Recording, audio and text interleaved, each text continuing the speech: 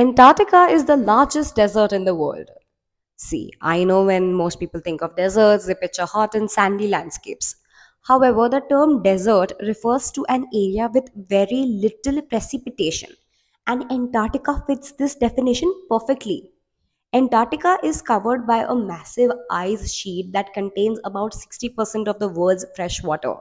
Despite its icy appearance, the continent receives very little annual precipitation in the form of snow, which is why it's classified as a desert.